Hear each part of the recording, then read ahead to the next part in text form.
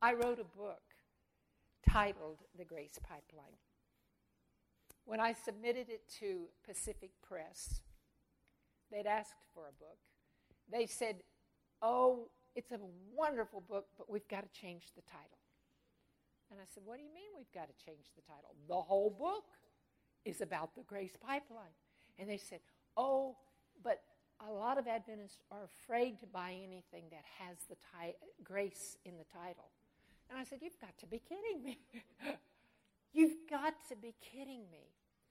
And I think the reason why is because the truth of grace has been so abused. And I've read a few books by some people, even within our church, that you see their picture of grace and you go, where did this come from? While it is true that grace relieves us of the Pharisaical legalism, it is an absolute distortion by the devil to say that grace frees us to sin, or that anybody who mentions obedience is legalistic and unlearned in grace. So what we have to understand is that it is the love of God that is the compelling force behind His grace. And if we resist His love, we resist His grace. And if we resist grace, we resist developing the character of Christ. So let's start here. I want to define grace. What is grace? Somebody tell me, what is grace? Unmerited favor. Everywhere I go, that's the response I get. That is true. Although I think that we're going to develop a little bit further tonight. And don't let me forget to give you the definition that God gave me. But let's unpack unmerited favor. What does unmerited mean? Unearned, undeserved. What is favor? You ever been to a party and got a party favor? Favor, it's the unearned, undeserved gifts of God. Open your Bibles to John chapter 4. John chapter 4. Tonight's title is God's Three Greatest Gifts. The greatest gifts of grace. What is God's number one greatest gift of grace? Let me set up where we're going. There was a Samaritan woman who had had 5 husbands, was living with a 6th man. And let me stop there and say, don't be judgmental of her. During that time, a man, if you burn the toast, sister, he could say, I divorce you, I divorce you, I divorce you. For any reason. So she'd had 5 men who had dumped her along the side. The 6th man wouldn't even give her the honor of giving her his last name. So she's living with him. It was either that or prostitution. I mean, there wasn't a whole lot she could go out and do. But she is going to the well to get water in the middle of the day. And I've been to Israel 5 times. And I tell you what, in the middle of the day, in the summertime, it can be 130 degrees. So nobody went to the well in the middle of the day. Why did she go there?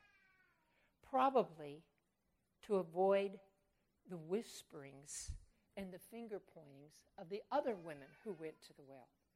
But little did she know that day that when she went to the well, she was about to meet number 7. Man number 7, the number of perfection. And he asks her, give me a drink. And she looks at him and says, I can tell by the way you're dressed, you're a Jew. Jews thought that Samaritans were like dogs. As a matter of fact, I want to read this to you. There was 700 years of bad blood to them. And in the Mishnah, it says, it is better to die of thirst than to accept a drink from a Samaritan. So she is shocked. First of all, men they didn't address women in public. And she's shocked that he's asking her for a drink. Now look at John chapter 4 and verse 10. She says, why?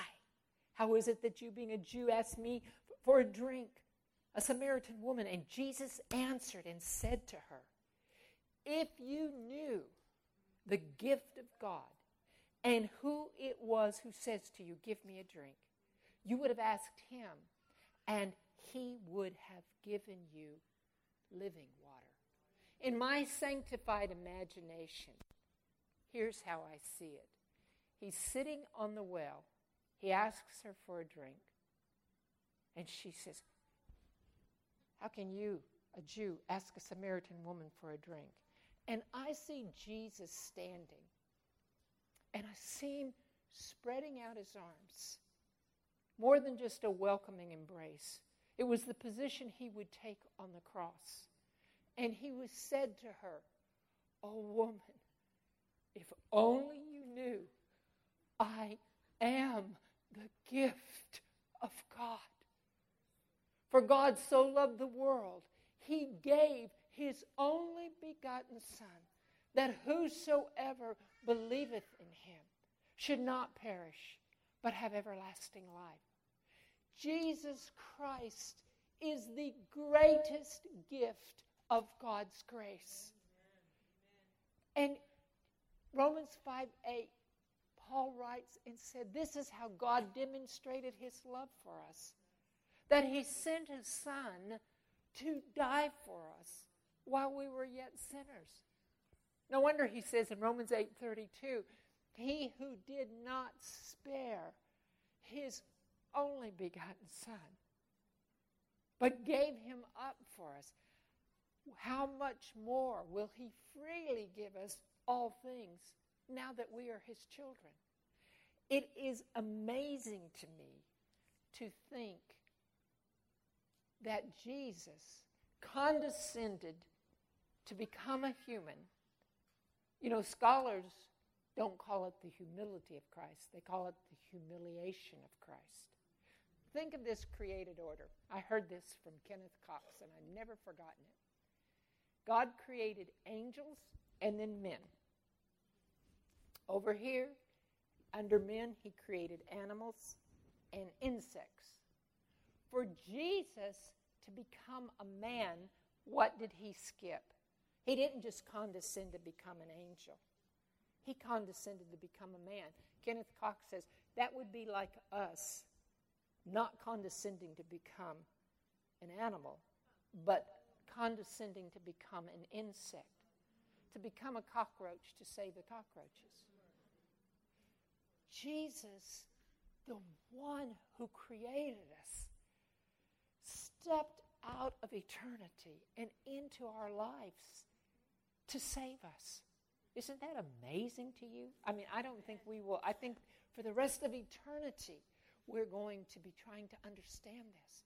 But Paul said in 1 Corinthians 1:30 that Jesus is our righteousness. He is our sanctification. He is our wisdom from God. He is our redemption. He's everything for us.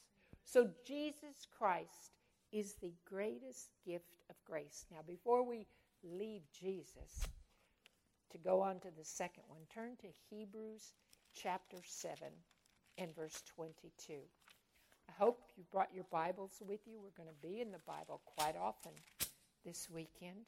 But I want you to see this verse, because Jesus, the new covenant, is just a progression of the old covenant. And Jesus is the guarantor. Let me read this to you. Hebrews 7:22. Well, first of all, he's setting it up here. saying that Jesus is a priest forever. And he goes on in verse 22 and he says, by so much more, Jesus has become a surety of a better covenant. That word means a guarantor. In other words, Jesus guarantees that all of God's promises are yes and amen in him. He is the guarantor between God and us to say that all of God's promises are ours. Hallelujah. But even better than that, sisters, is that Jesus is the guarantor from us to God, that we will walk in covenant faithfulness. For he is working in us to will and to do God's pleasure. So he is our guarantor. As long as you're in Jesus, you're saved. To me, it is so exciting. Now, Jesus is the number one greatest gift of grace. What is the second greatest gift of grace?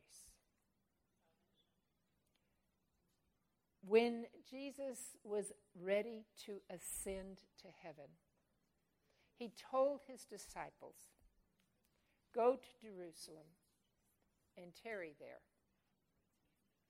Wait until you have received the promise from on high. Turn to Ephesians chapter 3 and verse 16.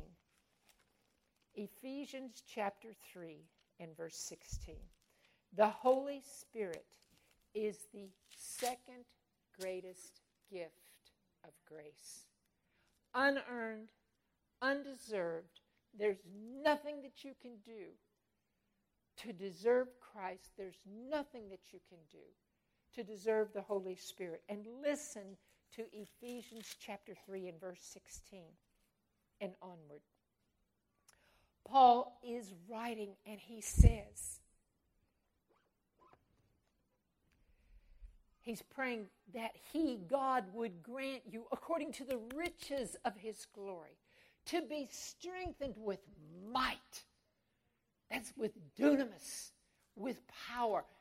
In the Greek, dunamis is like a dynamite power. That you would be strengthened with might let me read this. To be strengthened with might through his Spirit in the inner man. When the Holy Spirit is living in you, you are strengthened with the power of God. But he goes on to say, why?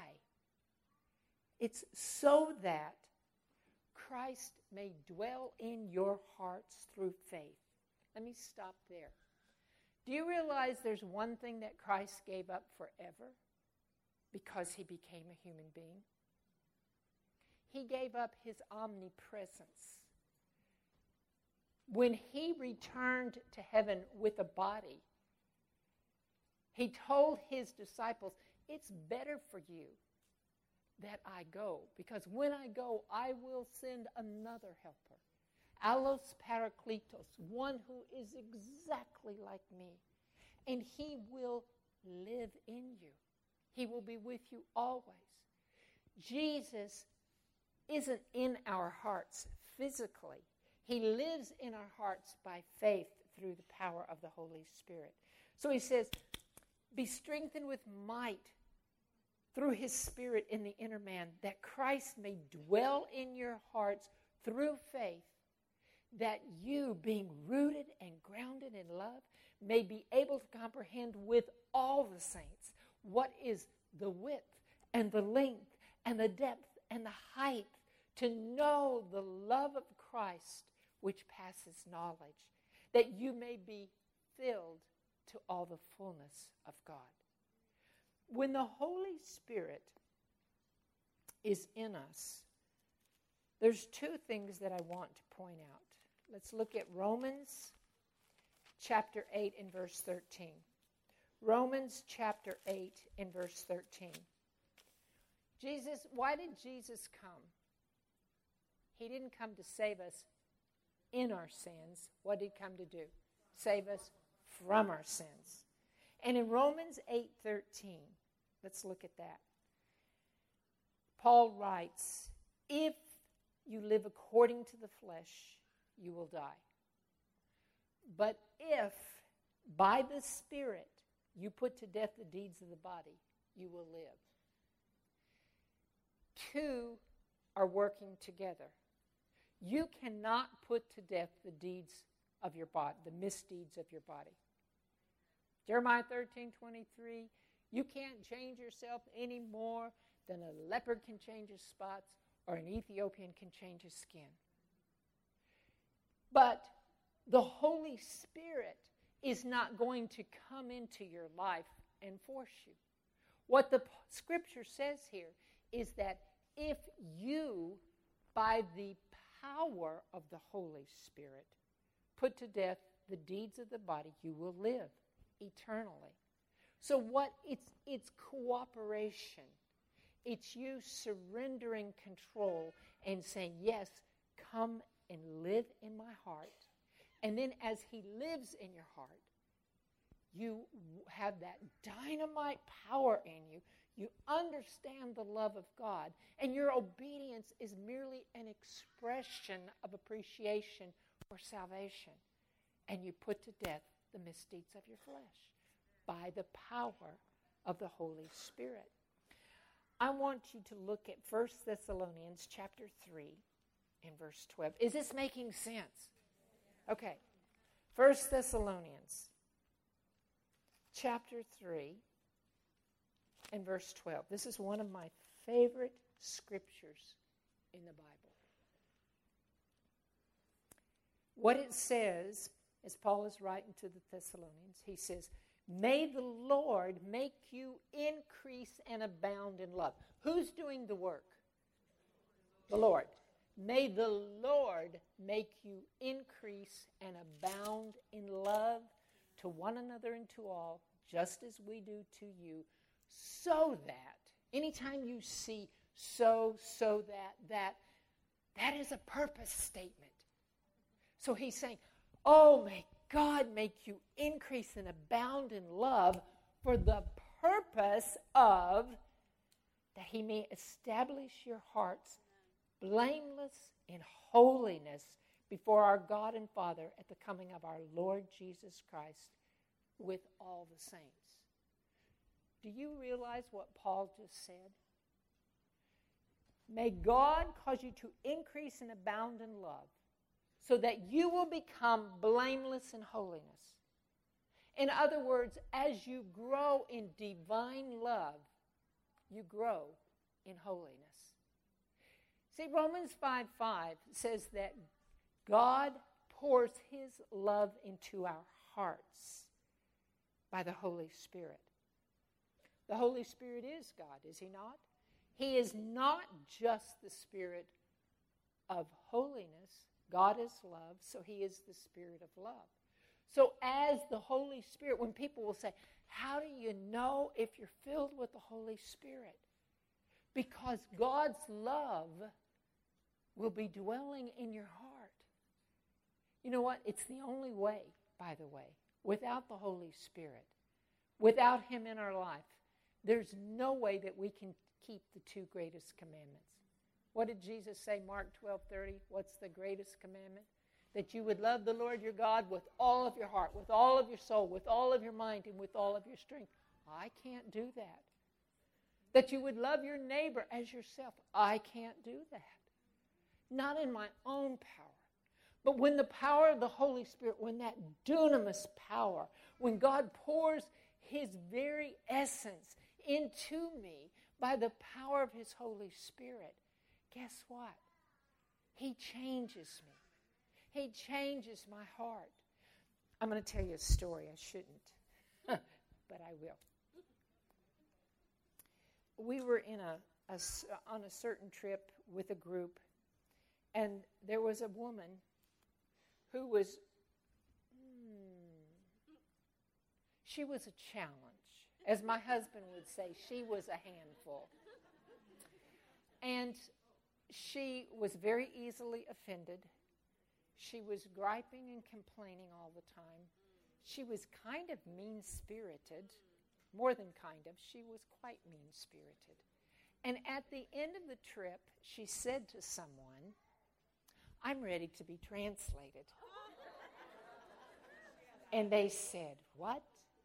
And she says, "I'm ready to be translated. I'm a vegan. I do this. I do that. I'm ready for translation."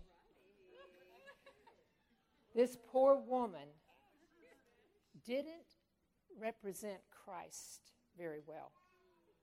She didn't understand what salvation was all about. She was doing everything to save herself. Now, the funny part to the story is that the person that she said that to said, "Well, let me tell you something. You and I are never going to be translated." And she said, "Why not?" He said, "We're too fat."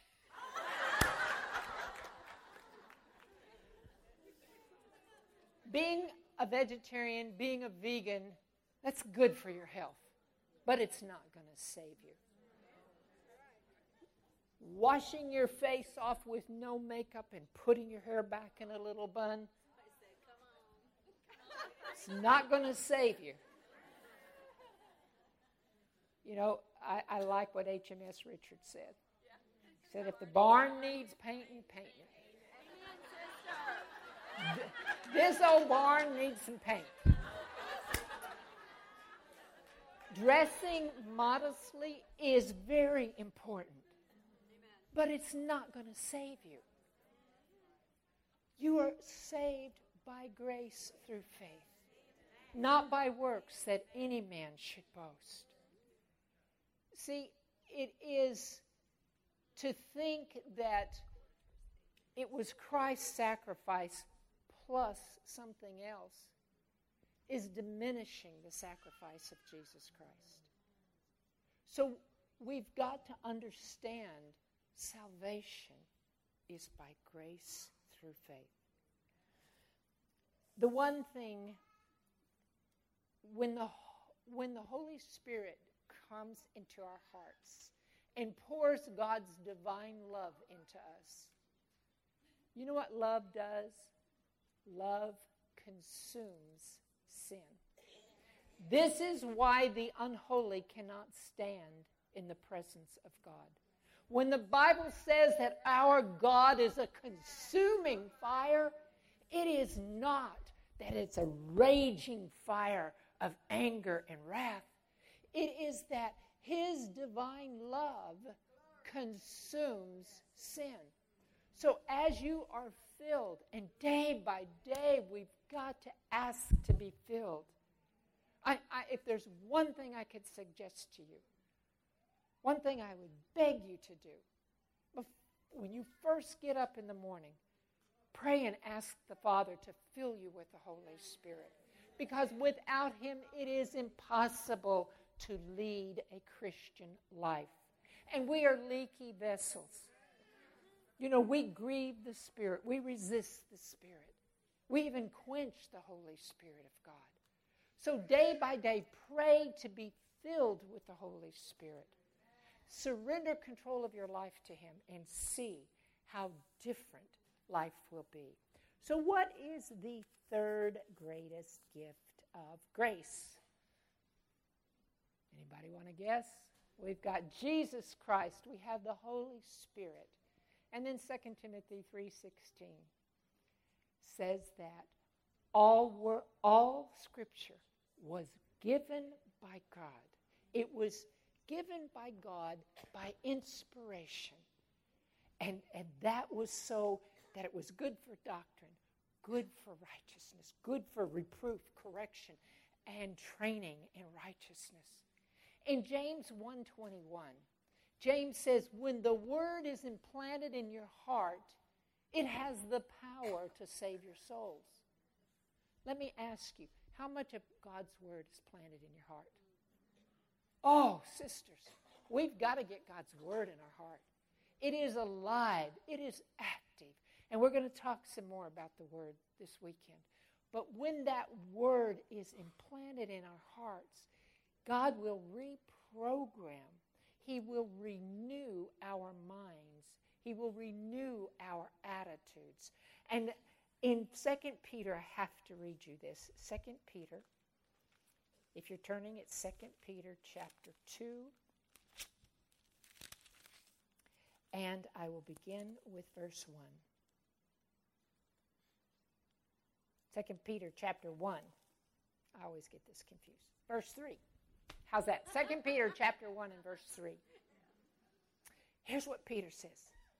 His divine power, again that's that dunamis, has given to us all things that pertain to life and godliness through the knowledge of him who called us by glory and virtue, by which, by his glory and virtue, have been given to us exceedingly great and precious promises, that through these you may be partakers of the divine nature, having escaped the corruption that is in the world through lust.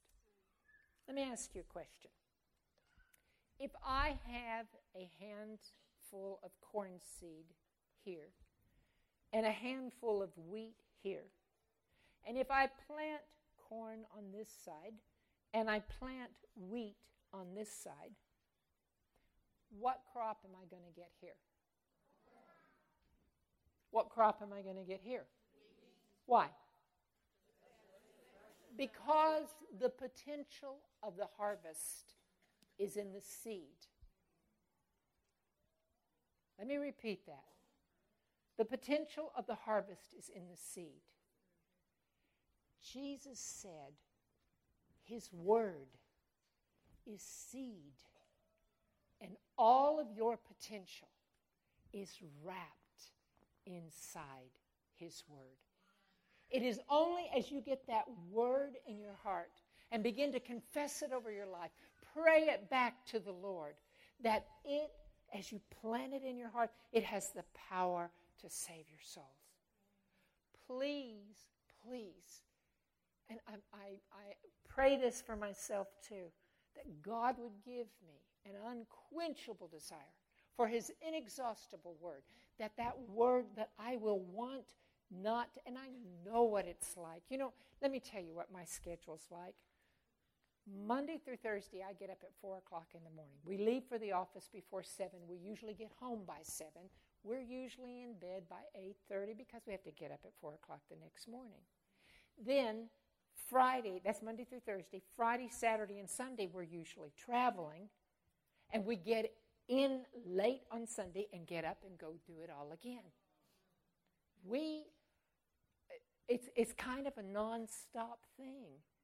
You know, and sometimes people at 3ABN will say, well, why do you go out and speak? And I said, I have to stay in the Word. Just because somebody's in ministry, don't think they're anything different than you. You know, basically, I have a corporate position now. I mean, I've got a lot of responsibilities. Everybody at 3ABN wears multiple hats. It is so easy for me to get up in the morning, and that's mornings when I do laundry and cleaning and do different things, but I can get up with something that's got to be done and just kind of short prayer, short little devotional, go and promise God to give him more later. And then at the end of the day, what I'm giving him is leftovers. As you crawl into bed, absolutely exhausted. And it is also easy to just come home, flip on 3ABN. I've got about an hour to relax, sit down in your recliner, and just watch TV. But it's completely different when you're in the Word asking the Holy Spirit to teach you. It's totally different. We've got to get into the Word. I believe the end times are closing in on us. We see the signs all around us. All of the major lines of prophecy are being fulfilled at accelerating rates. Jesus is returning soon, and very soon. We've got to get into the Word.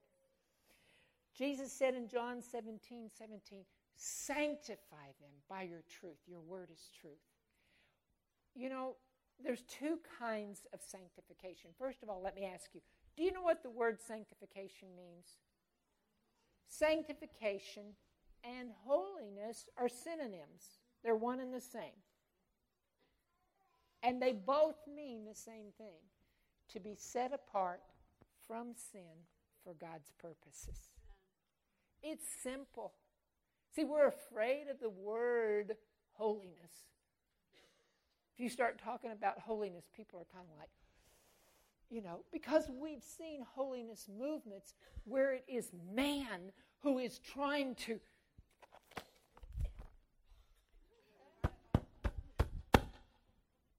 oh, Lord, I thank you that I'm not like them. I pay my tithe. I do this. Remember the Pharisee and the sinner at the temple? See, holiness movements you can do everything you want to clean yourself up on the outside and be nothing more than a whitewashed tomb with dead bones inside of you. Holiness comes when God's love is poured into your hearts by the power of the Holy Spirit, and He changes you. But there is two types of holiness, sanctification, same word. There is positional sanctification, just as we read in 1 Corinthians 1:3, that when we are in Christ, He is our wisdom from God, He is our righteousness, our sanctification, and our redemption. We've been set apart in Christ. So that's positional sanctification. But there is also practical sanctification. That is, as you grow in grace, and we are saved by grace through faith, you are God's workmanship, created in Christ's image. What does the Scripture say? To do the good works that God prepared in advance for us to do. So there is this practicality. In Philippians 2:12, I used to stop at 2:12, where Paul said, work out your own salvation with fear and trembling. Baby, I did. My knees would be knocking, and when I went before the Lord to pray, it was with fear and trembling. And I skipped the next verse, and they can't be separated. Work out your own salvation with fear and trembling. In other words, don't rely on yourself, not in your own power, for it is God who works in you to will and to do His good pleasure. It's two steps. First, if this is the will of God, we're outside the will of God. God begins to work on our attitudes and our thoughts. He begins to line us up where our will and His will, simpatico. But now, He's not going to force you to act. What He asks is that you take that first step of faith. And as you step out in faith, the power of the Holy Spirit shows up, and He works in you to act. So God works in you to will and to do His good pleasure. When Jesus said, sanctify them by the truth, your word is truth. God changed my life in 1996, I believe it was, when I had vertigo for a whole year. I don't know, if you don't know what vertigo is, it's just like your world is spinning. You're nauseous. It's like you're drunk. Mine was 24/7 without a break. Never, it didn't matter if it wasn't positional. It didn't matter if I was laying down, standing up. When I walked like this. I'd be right over to the left. I couldn't read. I couldn't watch TV. And one night, 8 months into this, I said to the Lord, well, no, I didn't say to the Lord, excuse me. I was in bed, and I said out loud, now I know why you tried it, Mama. My father was killed. He was a pilot, killed when I was 6 years old. My sister was just 2. My mother tried to commit suicide several times. First, she was diagnosed with stage 4 cancer, and so she was just trying to save money. Then it was from depression. And by the way, she lived another 35 years after that diagnosis. But as a child, the first time it happened, I was 13, and I thought, why? Why would you do this? Why would you leave two little girls alone in the world without you? You know, when somebody tries to commit suicide, you know what it is? It's hopelessness. Now, as I laid in that bed that night and said, now I know why you did it, Mama. I wasn't to the point of considering suicide, but just having the emotional identification with it scared the living daylights out of me. And I thought, if I could come this far, what if? What if I dropped further? Well, the next day, because my prayers had just gotten to little short, gaspy, help me, Lord, prayers all day long. But the next day, the Lord impressed this thought upon my mind. As I was praying, He said to me, my word is life unto you. Oh no, I set before you, He said, I set before you life and death, choose life. And I said, when I talk to God, I'm just as honest as if I was talking to you. I said, I have chosen life, Father. Jesus Christ is my Savior. If you mean anything more than that, you're going to have to tell me, because I'm not in any position to figure this out. And He said, my word is life unto your bones. Get into the Word. Now, when I said He said, this isn't an audible voice. This was a still small voice when He's impressing a thought upon your mind by the power of the Holy Spirit. And so I really felt impressed that I was supposed to get into the Word, look up healing scriptures, and start praying them and confessing them over my life. It was laborious because your eyes wouldn't focus. And I didn't have a concordance, and I'm going through trying to remember where these healing scriptures are. And for 2 weeks, I would pray them back to the Lord. Oh, Father, I thank you that you sent your word to heal me. You know, you are the God who has delivered us from all. You're the God who heals all of our diseases. By His stripes I'm healed. And I'm praying and praying. And there was no faith. And finally one day I thought, Lord, did you really tell me to do this? Or is this my own imagination? And He led me to 3 scriptures.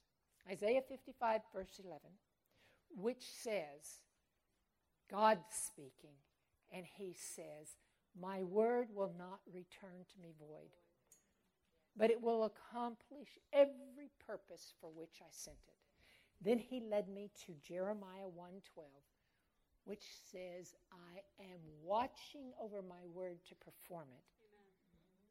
But the kicker was Romans 4:17. That says, God is the God who gives life to the dead and calls things that are not as though they already were. So as you confess the word of God over your life, you are returning the word to Him. It won't return void. He is watching over His word to perform it. And you may be confessing when you say, oh, Lord, I thank you that I am a new creation in Christ Jesus. The old is gone and the new has come. Oh, Lord, I know I'm calling things that are not as though they already were, because the old rears up its ugly head too often. But see, God sees the end from the beginning. If that's what He says, that's what you can count on. And I know it's late. I'm just going to kind of turn this off here now. But the point is this. I do want to add one thing. You have to understand the gifts of grace to understand the effects of grace. Let me give you the definition God gave to me for grace. Divine grace is the unearned, undeserved gifts bestowed by a God of infinite love, which provide His divine assistance and supernatural power unto salvation. If you understand that Christ, the Holy Spirit, and the Word are God's three greatest gifts of grace, do you think grace gives us license to sin? Absolutely not. But don't ever think that you can work your way. Paul told in Galatians 5:4-6 that if we think we can be saved by the law, we have fallen. If we're trying to be saved by the law, we have fallen from grace. We are estranged from Christ. There is absolutely nothing that you can do to save yourself. And it isn't, see, I absolutely believe this. I'm going to stop. But I just have to say this. If you don't understand the holiness of God, the love of God, and that love consumes sin, if you don't understand how sinful you are, and I don't care who you are. I don't care if you're a pastor's daughter who grew up in the church and you're a fifth grade Adventist. Let me tell you, it's not the name of your denomination that's going to save you. Amen. If we don't understand our own sinfulness, this is the beauty of the commandments. The 10 Commandments reflect the character of God. They show us where we fall short, and they show us our need for a Savior. Amen. And by the way, did you know that the 10 Commandments were written in the future tense? Mm-hmm. Do you know what that means? They're promises. Amen. It wasn't God on the mountain saying, "Thou shalt not," like Charlton Heston's portrayal of it is. See, when God, if you really study Exodus, when God came down on the mountain with the thunderings and the lightnings and the pyrotechnical show, he came because they had forgotten his glory and his power. And Moses, when the people said, "Oh, you talk to him, we're afraid to," Moses said, No, God was just testing you. God, he knew what God was doing. But see, God came down, and he's entering into covenant relationship with these people. And here's what he's saying. You will not have any other gods before me. You will not serve idols and bow down to idols. You won't take my name in vain. You will be so excited to celebrate the Sabbath with me. This is a temple in time that I've set apart for you. A sign that I am God who created you and who will recreate you in the image of my Son. It is a sign, as Exodus 31:13 says, that I am the God who sanctifies you. He's saying, you will honor your mother and your father. You won't murder. You won't commit adultery. You won't steal. You won't bear false testimony. You won't covet. Why? Because that's what living in covenant relationship with me is all about. See, we're so blessed. God has promised to give us a new heart. And Jesus said, if you love me, keep my commandments. And I will give you another helper, one who's just like me, to live with you forever. So when you think of grace from now on, what are his three greatest gifts?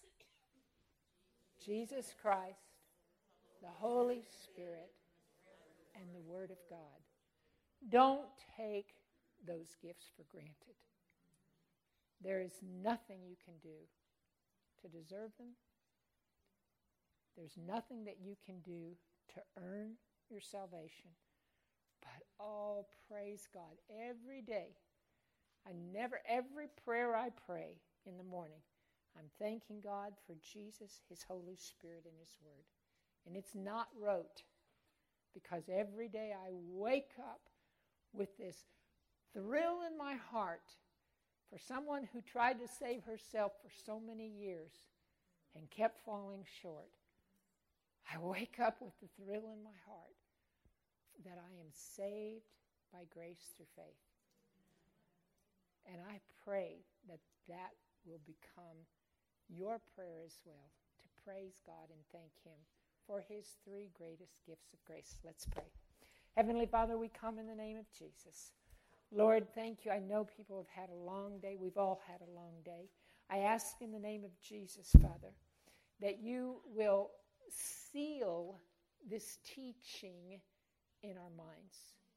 I pray, Father, that the first thing that my sisters will do tomorrow as they kneel to pray to you is that they will ask to be filled with your Spirit, that Christ may live in their hearts by faith. And I pray, Father, you will fill them with your divine love. And Lord, that we may love you with all of our heart, with all of our soul, with all of our mind, and all of our strength. And that we may love our neighbors as ourselves. Father, we want to be an authentic witness to a skeptical world. And we can't be unless we are filled with your Spirit and with your love.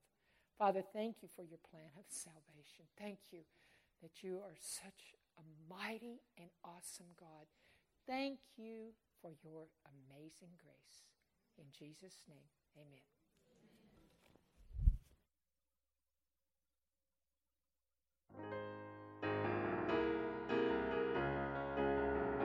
Have you been blessed this evening? Amen.